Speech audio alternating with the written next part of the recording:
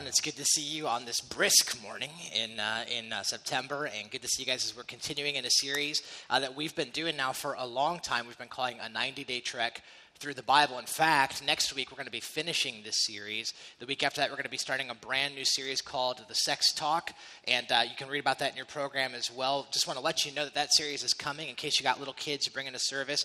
We are labeling that series PG-13, and basically just parental discretion is advised for that series coming up pretty soon. And we'll talk a little bit more about that to come. But as we're kind of looking at this series, a 90-day trek through the Bible, basically what we've been doing, if you're a guest with us this morning, or if you've missed this series, is we've been taking a 90-day period of time, basically the entire summer, and we have been overviewing the entire Bible.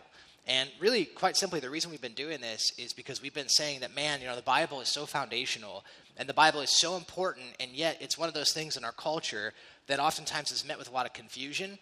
Sometimes it's met with a lot of skepticism, met with a lot of controversy. We said because of that, it'd probably be helpful if we just took a whole series, just took the whole summer, and really kind of overviewed the Bible, kind of demystified it a little bit, and talked about what is the Bible, how did we get it, and what exactly is the Bible, how are we to sort of understand it. So that's what we've been doing in this series. And again, if you're just joining us, what we've been saying from the very beginning is if you want to understand what the Bible is, kind of in a nutshell, probably the best way to do that is to know that the Bible is God's rescue plan.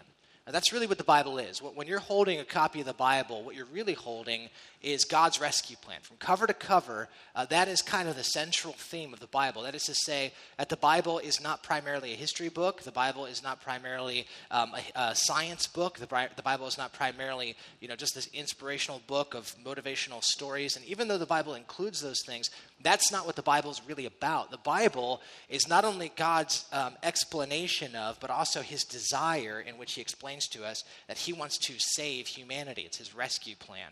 My guess is some of you are probably familiar with some of that language. You've probably heard people say, Jesus saves, or you've heard people say, God wants to save you. But what exactly does that mean, that God wants to save us? Save us from what? Save us by what, and save us to what? And that's really what we said the Bible's all about. The Bible is God's explanation, a very thorough explanation of what it means that God has rescued us. And so we said the Bible really contains for us all three aspects: what we're saved from, what we're saved by, and what we're saved to. And so for that reason, what we've been doing in this series is we've been talking under each one of those headings each week. And so, for example, we took a month, kind of the first 30 days of the series. We talked all about what the Bible teaches us that we're saved from. And so we kind of unpacked that idea. We took the next 30 days. We talked all about what the Bible says we're saved by. And so we sort of unpacked that. And now as we're sort of rounding the corner and finishing this series, we've been spending these last weeks talking about what the Bible teaches us that we're saved to, the reality that God wants to save us into. And so just to encourage you, by the way, that if you've missed any of those previous conversations and you would like to catch up, it might be helpful. You can go to our Grace Church website, or you can check out the app that was mentioned earlier. Listen to all of those for free. Subscribe to our podcast. Watch those if you want to. But today, as we sort of continue in this series and continue this conversation, the topic that we want to talk about today is we want to talk about what we're saved to. But in particular, what I want to talk about this morning is that the Bible teaches us that we are saved to good works. And we are saved to, those who follow Jesus and trust Jesus, we are saved to good works. Now, what in the world do I mean when I say that? Well, let me show you what I'm talking about. All right, so if you got your Bibles, why don't we just grab them? Let's waste no time, get right into it. Ephesians chapter 4 is where we're going to be heading this morning. Ephesians chapter 2, rather. And so go ahead and grab your Bibles and get there. And let me just encourage you that if you didn't bring a Bible with you this morning, that is no problem. We should have some Bibles out there for you in the chairs. And so you could just grab one of those black Bibles. You can turn to page 814. And those Bibles that we have look like this. And I also just encourage you, again, if you're a guest with us this morning and you don't own a Bible, then you could just do us a favor and you could take one of ours. Make it a gift from us to you. We think it's really, really important that you have a Bible. Or if you want to, you can also go to that Grace Church app. You can access the Bible from that app, and the scripture should be available for you there in that passage. And I'll also put the verses up on the screen as well if you want to follow on that way. Okay, so Ephesians chapter 2. We're going to be reading verses 1 to 10. So here we go. Ephesians 2, starting off in verse 1. As for you, you were dead in your transgressions and sins, in which you used to live when you followed the ways of this world and the ruler of the kingdom of the air, the spirit who is now at work in those who are disobedient. All of us also lived among them at one time, gratifying the cravings of our flesh and following its desires and thoughts. Like the rest, we were by nature deserving of wrath. But because of his great love for us, God, who is rich in mercy, made us alive with Christ, even when we were dead in our transgressions. It is by grace you have been saved. And God raised us up with Christ, and he seated us with him in the heavenly realms in Christ Jesus, in order that in the coming ages he might show the incomparable riches of his grace, expressed in his kindness to us in Christ Jesus. For it is by grace you have been saved through faith. And this is not from yourselves, it is the gift of God, not by works, so that no one can boast. For we are God's workmanship, God's handiwork, created in Christ Jesus to do good works, which God prepared in advance for us to do. Very, very powerful passage. Before we start unpacking this, why don't we just take a moment? Let's talk to God. Ask him to help us bring clarity to what it is that he has to speak to us today. So let's do that. Well, God, I just want to say thank you for an opportunity to approach the Bible today. And Lord, we come here to your word, and I pray that you would help illuminate some of the powerful things that you have to tell us here. Lord, we want to come with a heart of expectation. We expect to hear from you. We expect that you would speak to us through this, show us, God. I pray that the profound truths that are contained in this passage would be internalized in our hearts. Give us eyes to see what it is that you want to speak to us and ears to hear, maybe the changes you want us to make in our own lives. And so, Father, we approach you and we ask you that you would do these things in Jesus' name. Amen. So when I read this passage, actually reminded me of something that happened this past week a little bit. And so this past week, my wife asked me to do something that she, I think, seldom, if ever, has asked me to do. My wife asked me to build something for her. Now, the reason that never happens is because I am notoriously bad at working with my hands and just not good at it at all. It's always been that way. And that's not by choice. I really wish I was one of those people who could fix anything or build anything. Some of you guys are that way. You can fix anything or build anything.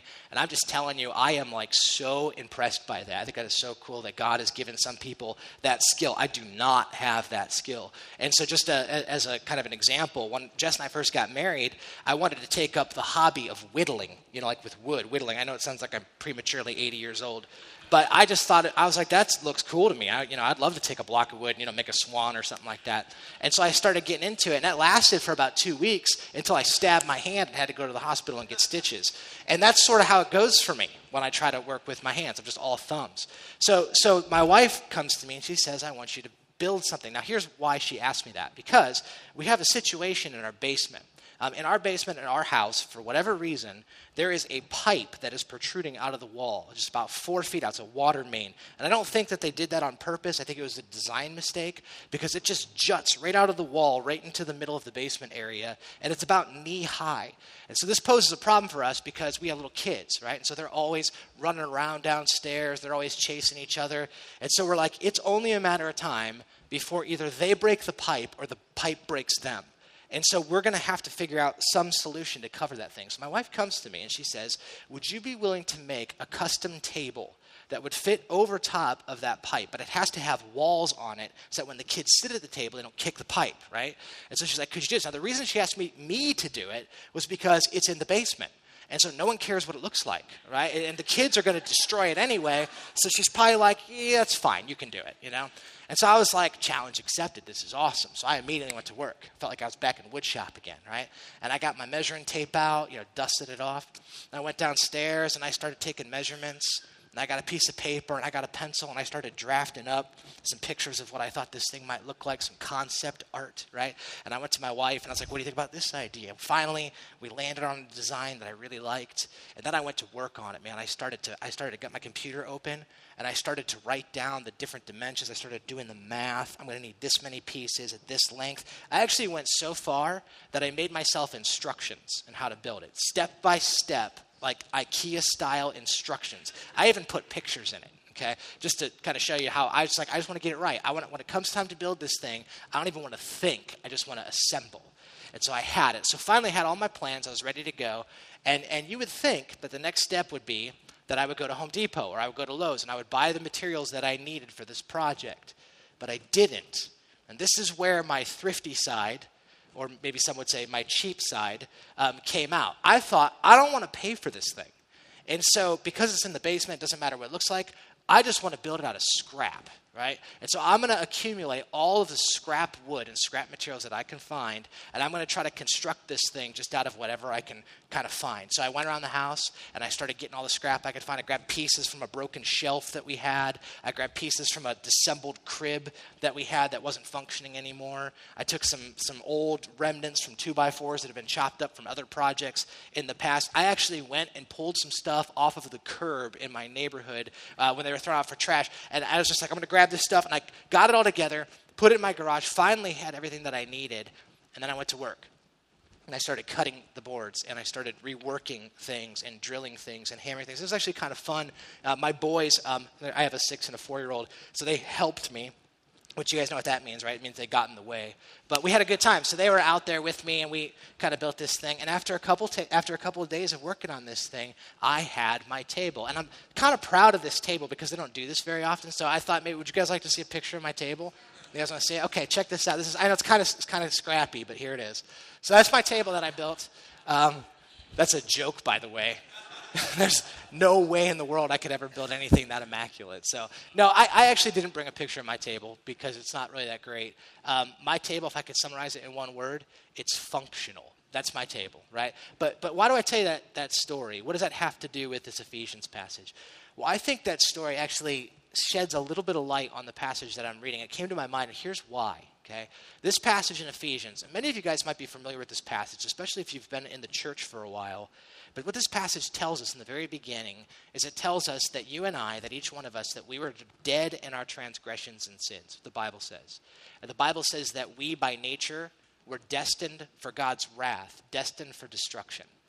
And I know that sounds kind of harsh, and I just encourage you that if that strikes you in a harsh way, that maybe you kind of rewind in the series and go back. We actually talked in the past about the wrath of God and about things like sin and about what the Bible teaches, tried to add clarity to that topic. But essentially, here's what the Bible teaches. The Bible says that each one of us was born, humanity was created to be in perfect harmony with God. In Genesis, we see that. God created humanity to be in a relationship that was marked by intimacy with him. But because of sin and because of disobedience, that's been tainted. That relationship has been broken. And so the Bible says that now we are destined for destruction. And so for lack of a better way of putting it, and for the sake of analogy, in some ways, we're not too dissimilar from that scrap, right? We were designed for an original purpose. We have broken ourselves. We have failed that original purpose. And so the Bible says we are now destined for destruction. But then the Bible says something interesting. The Bible says, but God, rich in his mercy and in his grace, he saved us. He pulled us out of his wrath. He pulled us out of the position of being in destruction, and he saved us. It's by grace we've been saved through faith, is what the Bible tells us, that God, in his loving kindness, has reached out to us, and he has loved us, and he has forgiven us. And you see, what the Bible tells us in Ephesians is that we have been saved from something. We have been saved from sin. We have been saved from wrath. We have been saved from destruction. But it also says we've been saved by something, right? We've been saved by Jesus. We've been saved by grace through faith. That's what the passage teaches us. But what I really want to show you this morning is that Ephesians tells us that we've also been saved to something, that there is a purpose in which God has saved us. And so let me just show you. Verse 10 really clarifies it. So check this out again. Verse 10. For we are God's handiwork. We are created in Christ Jesus to do good works, which God has prepared in advance for us to do.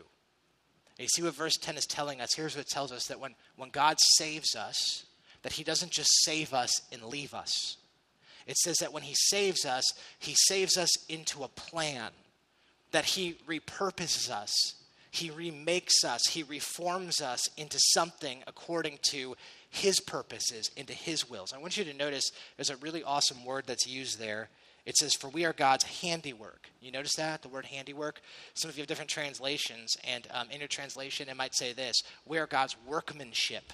That's a really interesting word. In the original language, it's actually the same word that we get our word poem from. It literally means masterpiece. That's what it is. So here's the picture that the Apostle Paul is painting for us. He says that we are God's workmanship, that we are God's masterpiece. That means that God, unlike me, is a master craftsman. so skilled in his exacting abilities to make the masterpieces that he desires. And so the Bible says that God is the master craftsman, and that we are his workmanship, that we are his masterpiece, that we are the poem that he is creating. And so God is working in these powerful ways. But then check out this next part. I love this. It says, for we are God's handiwork, his workmanship. We are created in Christ Jesus to do good works, which God prepared in advance for us to do. You see that? We are created in Christ Jesus to do good works, which God has prepared for us to do. God has prepared this. That's to say this. When Jesus has saved us, for those of us who have embraced Christ, the Bible tells us when he has saved us into a plan. And so in the same way with my little table, when I grabbed a piece of scrap wood, I had a vision, I had an idea of what I wanted to do with it. I had a plan for it the moment I grabbed it. And the Bible tells us that when Jesus Christ saved us, when we embrace him, that he has a plan for us. He has a vision for what he wants to accomplish in us, right? And you guys, when you get a hold of this, if you get a hold of this, it has unbelievably profound implications. Because what does this mean? Well, it means a few things. First thing it means is this. It means that in Christ Jesus, God has a vision for you. Did you know that? God has a plan and he has a vision for what he wants to do in you and what he wants to do through you. You are his masterpiece. You are his workmanship, and he is a master craftsman, and he has an idea in his mind, a vision, a mental picture of what you could be and what you should be. The Bible says that God has that for you. That means your life is not an accident. That means the past things that have happened to you, joys, pains, failures, frustrations, those are all things that God is going to use and redeem. He doesn't waste pain. This means that your life is not just some series of random events. You're not the product of some random universe. The Bible says, no, God's got a plan, man. He's got a vision for what he wants to do with you and what he wants to do through you. This means God has a plan for us. Here's what it also means, though. It also means that God's not doing something to you, but God is doing something in you because he wants to accomplish something through you. You know what I mean by that? A lot of times we go through hard stuff in life, difficult times in life, and we think, man, why is God doing this to me? Well, this passage tells us because Jesus has a vision for what he wants us to become, that means that God is going to use every circumstance in our life, every joy-filled, every pain-filled, every relationship, every unique thing that happened to in your upbringing. God is going to use all of those things as tools in his hands to send you and create you to be the person that he wants you to be. And he is forming you, and he is making you. And that doesn't always feel good, right? Sometimes that means that God has to use the saw and he's got to cut stuff out of your life. Sometimes that means he's got to use the sandpaper and he's got to smooth things out, some rough edges that you have. Sometimes that means he's got to add some stuff to you. But listen, the Bible tells us that because God has a vision for us and because he is creating us, we are his workmanship, and he's creating us to do good works that he's prepared in advance for us to do. That means that he's not doing something to you. Listen, some of you need to hear that this morning. Because maybe for you, you're going through something right now and you're like, man, God, why would you let this happen to me? How could you let this happen? And listen, we might not know the immediate reason of why God is allowing that to occur, but we know the ultimate reason. The ultimate reason is because you are God's workmanship, and he is doing a work in you, and he is sending you, and he has a vision in his mind for what he wants you to be and what he wants you to do, and it's a masterpiece. God wants to take your mess, and he wants to make a masterpiece. God wants to take your brokenness, and he wants to make something magnificent out of it. That's what the Bible tells us. You guys, this is huge. When you catch the implications for this, God has a vision for you. That means everything that's happened to you in your life up to this point, and even the circumstances that you're facing right now, are all tools in the hands of a skillful God who's sending you and making you into the person that he wants you to be. But here's the other thing this passage tells us. It tells us that we are saved to good works. That the purpose in which God is preparing us and sending us is to do good works. And I think this is really important because there's a really good distinction that the Apostle Paul makes in this passage. Some of you may have noticed in verse 8 and 9, the Apostle Paul says this. He says, for it's by grace that we have been saved through faith, not by works, so that no one can boast. So the Apostle Paul says, listen, it's not by works that you're approved by God, right? You're not saved because you do good stuff. It's not because you're a great moral person that God accepts you, is what he says, right? So good works don't save us. But notice in the very same breath, the Apostle Paul says, but you've been created in Christ Jesus to do good works. You see what he's saying there? He's saying, listen, you're not saved by good works, but you're saved to them, right? You're not, I'll put it another way, you're not saved by moral living. Moral living isn't going to earn you status and approval by God, but you're saved for moral living. If you're a follower of Jesus, that's a product of it. I'll put it one more way. That good works are not the root of our faith, they're the fruit of our faith, right? It's the product of what happens when we follow God. And I think that this is really important because I don't know about you, but a lot of times I think in Christian circles, we can oftentimes talk about good works and we can be like, no, we're not saved by good works. We're not saved by good works. And we can start to look at good works like they're bad. But good works aren't bad, they're good, right? And that's why the Bible says Jesus has saved us not because of good works that we've done, but that means that good works are a product. We're saved to them. We're saved for good works. And what does that mean? Well, here's what that means. It means that God has done such amazing things in our life, that God has saved us, that God has prepared good works for us, but it also means this. It means that for those of us who follow Jesus, and I know not everyone in this room follows Jesus, but for those of us who do, that means that we have a responsibility, that we actually do play a part in all of this. And we see it. I want you to notice what it says in verse 10 again. Look at this. It says, we're God's handiwork, created in Christ Jesus to do good works, which God has prepared in advance. Now look at this, for us to do. God's part is that he has saved us, not by works, but by grace. We were destined for destruction, and he saved us. God's part is that he has redeemed us, and he has given us position, and he has called us back to himself. God's part is that he has prepared for us good works in advance for us to do. Our part is that we do them. See, this part can get kind of tricky because for some of us, we can make this really mystical and really abstract. And we could say, what does that even mean? God's prepared good works in advance for me to do?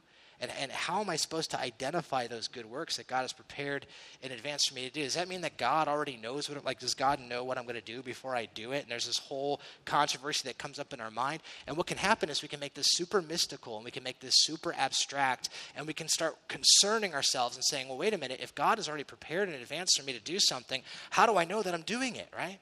And so am I at the right job? Am I married to the right person, right? And should I even have these children? And what school should I go to? And I'm not sure why. And a lot of times what we can do with this passage is we can say, oh my gosh, I'm so worried. How do I know what God's will is for me? I have to busy myself in trying to figure out what's the good works that God has prepared in advance for me to do. And I would say that even though that there is some mystical and strange components to this that are hard to get our mind around, I think that this passage is intensely practical. You're like, what do you mean? Well, let me explain to you what I mean. If you look at that word again, if you go back to that slide where it says that God has prepared in advance for us to do, that's a really important word, to do. I think that this is the NIV translation, and I think that it can be missed a little bit. Some of you have different translations. You might have the New American Standard Version. If you have the New American Standard Version, I love the way that it puts it. It says this. It says, God has prepared good works for us so that we might walk in them. That's what it says.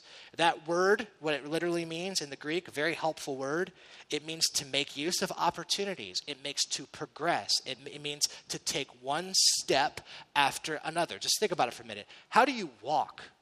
It's pretty simple, right? I put one foot in front of the other. It's one step at a time. And so in the same way, how do we walk in the good works that God has prepared in advance for us to do? It is one step of obedience. It is one step of loving God and loving others. It is one step of glorifying God in my circumstances at a time. You see, I think this is so important because a lot of times we read this and we start to get so concerned about what's God's will for me tomorrow. But the real question is, no. What's God's will for you today? What are the good works that God has prepared in advance for you to do today, right now, in the circumstances that you are in right now, right? Let me just put some skin on this. Super practical. For some of you right now, at your job, right? My guess is for many of you, you probably work in an atmosphere that you may be surrounded by people who just don't share the same value system as you do. right? And so maybe for you, if you're a Christ follower, you want to honor Jesus in the workplace. You want to glorify God the best to your ability in that place. But maybe you're surrounded by people who just don't share that value system, or maybe you're surrounded by people who even are hostile towards that value system. It's a very normal thing, right? So the question is, God knows that you're in that place. He has uniquely placed you there. He has prepared that in advance. And that means that there is a good work there that God wants you to do. And what is the good work? Well, here it is. Whenever you work with integrity, is unto God. Even when everyone else around you is not practicing integrity, that is a good work that God has prepared for you to do right now in this situation that you're in. Right now, you might not be at that job for the rest of your life. I don't know. But right now, God has a good work for you there. When you use your talents and abilities and gifts that God has given you to serve your clients well, right? To not be selfish and not to be self-promoting, to be humble in the workplace, to instead of joining the gossip circles with everyone else, you choose to instead say, no, I'm not going to join into that. I'm not going to speak slanderously against other people. You are walking in the good work that God has prepared in advance for you to do. You see how that works? It is so practical. For some of you right now, maybe there's a relationship in your life. It's very tense. And maybe it's a family member. Maybe it's a friend. I don't know what it is. But there's someone right now in your life that maybe they have hurt you. Or maybe you have hurt them. And there's an issue there of tension. And there's unresolved. And maybe for you, there's a proclivity in your heart to cling to bitterness and resentment and unforgiveness, right?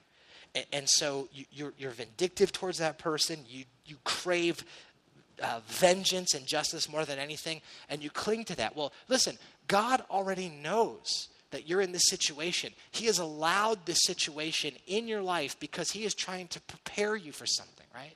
And so God has uniquely placed you in that relationship that you're in right now. And so the question is, what is the good work that he has prepared in advance for you to do there? He's placed you in that situation. And so now, what does it mean to walk in the good work? Well, here's what it means. Whenever you forgive somebody from the heart, whenever you choose to not cling to resentment or bitterness, but instead, like the Bible says, to repay good for evil. Whenever you do that, what are you doing, man? You're walking in the good work that God has prepared in advance for you to do, right?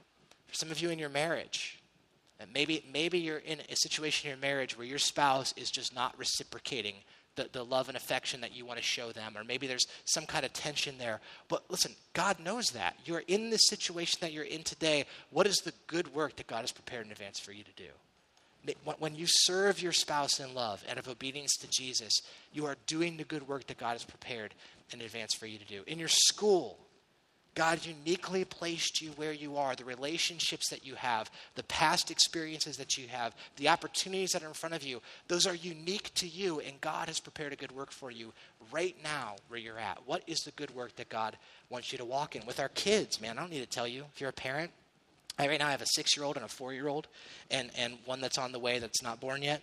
And every day I'm reminded, every single day I'm reminded that, my goodness, I'm never getting this day back. I am never going to get this opportunity back again. And it reminds me, man, God, what is the good work that you have prepared for me for these little guys? What's the investment that you want me to make today, not tomorrow? Today, I can walk in the good work that God has for me. You guys in your neighborhood, the house that God puts you in, God knows that you're in the area code that you're in. God knows the address where you live, and he has uniquely placed you with the neighbors who are surrounded you. Has God prepared you for a good work there? Maybe for some of you, you guys have a neighbor who's going through a difficult divorce, or you have a neighbor who's a recent widow or widower, or there's a difficult situation, and you can intervene in some way. You can help. There's a good work God's prepared in advance for you to do. What is it that he's prepared for you, right? For some of you, man, you've been through hardship and pain, and maybe there's been failure and addictions in the past that uniquely equip you to be qualified to help another person in a way that someone else can't. God has prepared you in advance to do a good work that he has established for you. And so the question isn't what's God's will tomorrow, what's God's works that he prepared in advance for me to do later. It's no, what is God's work for me today? And I need to walk in that good work that God has prepared for me in this moment, right? Today, to walk it. See, guys, I think that this passage is extremely liberating. And here's why. Because this passage, what it does for the Christian, those who follow Jesus, is it releases us from the shame of past failures. We don't have to live in the past anymore. The Bible says that Jesus has forgiven all of that. And so we don't have to walk in shame and guilt anymore. And so we're freed from our past. But also notice that it also tells us that we're freed from the worry of the future. We don't have to worry about the future. Why? Because God has already prepared it for us. And so that means that we can put all of our mental energy, all of our obedience, all of our focus on what we can do now. Because if I walk in God's good works now, tomorrow's going to take care of itself. Proverbs puts it really well. Proverbs chapter 3 says this. It says, commit your way to the Lord and commit all your ways to him, and he will make your path straight. That is to say that you just worry about the step you're taking right now, and God's going to worry about the destination. You don't have to concern yourself with that, all right? And so what job, what school, who should I marry? God is concerned with those things. But listen, you just have to take one step of obedience at a time. What does it look like to walk in the good work that God has prepared in advance for me to do? And so God has prepared these good works for us. And I love this passage because it teaches us that God has saved us to this. And so it really explains to us in some ways, this passage, why Christians do good works. So why do Christians do good works? Well, like I said, one of the main reasons that Christians do good works is not to earn God's acceptance and not to earn God's favor. We already have it. That's why Jesus died for us, so he could give us his righteousness, so that he could impute his righteousness on us. We're accepted by God, not by works, but simply by grace, and so we're approved by God. So why do Christians do good works? Because Jesus has saved us for that purpose. We are created for it, according to this passage. Let me put it this way. Some people read this passage and they say, okay, well, if I don't have to do good works to be accepted by God, then why would I do them? Right? If I don't have to, then why would I? And I think that if you're asking that question, you're asking a weird question, and you're asking a wrong question. The better question wouldn't be, why should I do good works? The better question is, why wouldn't you do good works? And here's what I mean by that. Let me ask you a really dumb question for the sake of a weird analogy. Did you guys ever see an eagle walking down the street before? Anyone ever see that? Just, eagle going for a jog down the road. Ever watch that? My guess is you haven't. If you did, you might want to see a doctor because you probably didn't really see it happen. Might be delusional. But you ever see an eagle walk down the street? Probably not. And my guess is if you did see an eagle walking down the street, there'd probably be one question going through your mind, and it would be this: why isn't he flying? Right? There's something wrong with him. Something must be broken because he's got a 6-foot wingspan. He's got 6-inch legs. Dude, you were created to fly. So fly, right? And you know what the Bible says, you guys, in this passage, what it says about Christians? The Bible says that in Christ Jesus, when you give your life to Christ and you begin following him, you're a new creation. So 2 Corinthians chapter 5 says, you are therefore a new creation. Oh, and what are we created to do? Good works that God has prepared in advance for us to do. Listen, the truth is, if you are a follower of Jesus, you have been recreated, you've been repurposed, and it's for this reason, to do the good works that God has prepared in advance for you to do. This is why, by the way, I think that whenever we live, for those of us who follow Jesus, whenever we live in disobedience to God, in willful disobedience to God, whenever we walk in opposition to what his word teaches us, I think that's why we oftentimes feel so despondent and so cold and so stale in our relationship with God. If you guys are a follower of Jesus, my guess is you know what I'm talking about. I'm just telling you from my own experience, there have been times that I have willfully walked in disobedience to God, and I have felt stale and cold and despondent in my relationship with him. God, you're so distant. Why is that? Is that because somehow we've lost the approval of God? No. We don't gain approval because of the good things that we do. Why is it that we feel that way? Here's why. You're feeling the tension of not living according to your created existence. And listen, you're like a fish out of water, all right? You're like a caged bird. You're going to feel depressed. You're going to feel despondent because you're not doing what God has created you to do. Good works. One step of obedience at a time, right? That's what God has created us for in Christ Jesus. And that's also why, by the way, and my guess is many of you can testify this as well, that when we choose to walk in obedience to God, and we choose, even when it's difficult, to serve other people rather than to serve ourselves and to give our lives for the sake of others, that there's something inside of us that awakens and says, yeah, that's what I was made for. Because you were. Christ has recreated you, and he's repurposed you for this reason. So the Bible tells us that we are to do good works, not to earn salvation. We're not saved by good works, but we are saved to them. We've been recreated and repurposed for that reason, according to Jesus. And there's a third reason, and I'll end with this. The last reason I think that God wants us to do good works, that Christians are to do good works, is because God wants to use our good works to radically transform and change the world that he cares about so much. And you're like, what are you talking about? Well, it talks about it here in Ephesians, but I think it's made clear in other passages. So let me show you a couple other passages. Look at 1 Peter. This is great. 1 Peter chapter 2, verse 12. Live such good lives among the pagans, which, by the way, a pagan, that's kind of a crude way of saying a person that doesn't believe in Jesus. That's what that means. So live such good lives among the pagans that though they accuse you of doing wrong, they may see your, look at this, good deeds. They'll see your good works, and they will glorify God on the day that he visits us. Or check out Matthew chapter 5, verse 16. It says the same thing in a different way. It says, let your light shine before men so that they may see your good works and glorify God who's in heaven. You see what the Bible says? It says that when we do good works, not only are we living according to what God has created us to be, for those of us who follow Jesus, but we are also joining in God's rescue plan of the world. That God wants to use us. That God wants to work himself through us. That through us, other people might know what God is like. He wants to change the world. He wants to save the world. And he wants to use you and I to be part of that plan. And I'm telling you, there is nothing greater than being used by God in this capacity. And so this passage tells us this, man. We're created for this. And God has saved us to good works. I'm going to ask the band to come up, and as they do, and they close us out, I just want to close with two things, and then we're done. Here's the first thing. For those of us who are followers of Jesus, all right, let me just try to give you something super practical when we walk out of here. The thing I really want you to focus on, if you can, this morning, is rather than saying, God, what are the good works that you have in store for me in the future? I just want you to take this one step at a time. Walk in the good works that God has prepared for you. And here's what I want you to do, if you're willing to. I want you to prayerfully talk to your Heavenly Father during this time of worship. And I want you just to ask him. Just ask him, God, what is the good work that you have prepared for me today? What is the good work that you want me to walk in today? For some of you, maybe you need to serve your spouse. For some of you, maybe you need to call somebody, a relationship that God has put in your life that you know, man, I am uniquely positioned to do a good work here. Maybe you need to call somebody. Maybe for some of you, you need to forgive somebody. You need to release them from bitterness and resentment right now. I don't know what it is. God knows what it is, and my guess is you probably know what it is. My guess is that for those of us who follow Jesus, we know the areas that we are reserving ourselves from full obedience to him.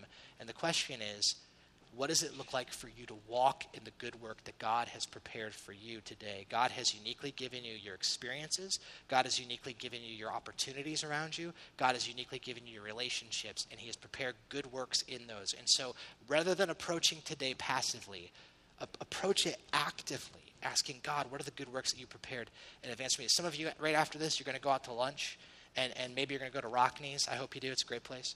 And listen, what if the primary concern on your mind was not, should I get the ribs or should I get the burger? Which I'm not trying to belittle that. That is a very important concern, right? But what if your primary concern was, God, do you have a good work for me here? Is there a good work for me here? Maybe I can show interest in my server.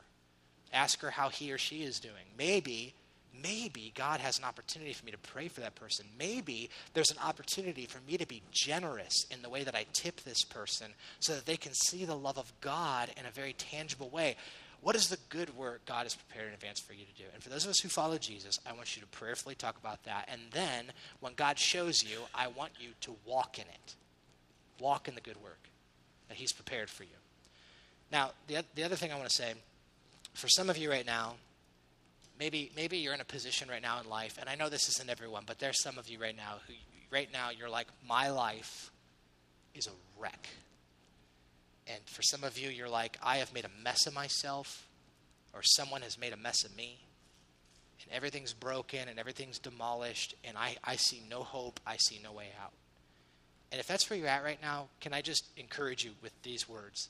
The Bible says that God is a master builder. He is a master artist. And he wants to take you, and he wants to take your messes, and he wants to make them into masterpieces. Listen, he is a very good artist. This is the same God who takes dead things and brings them back to life. Okay, his work is resurrection. It's amazing.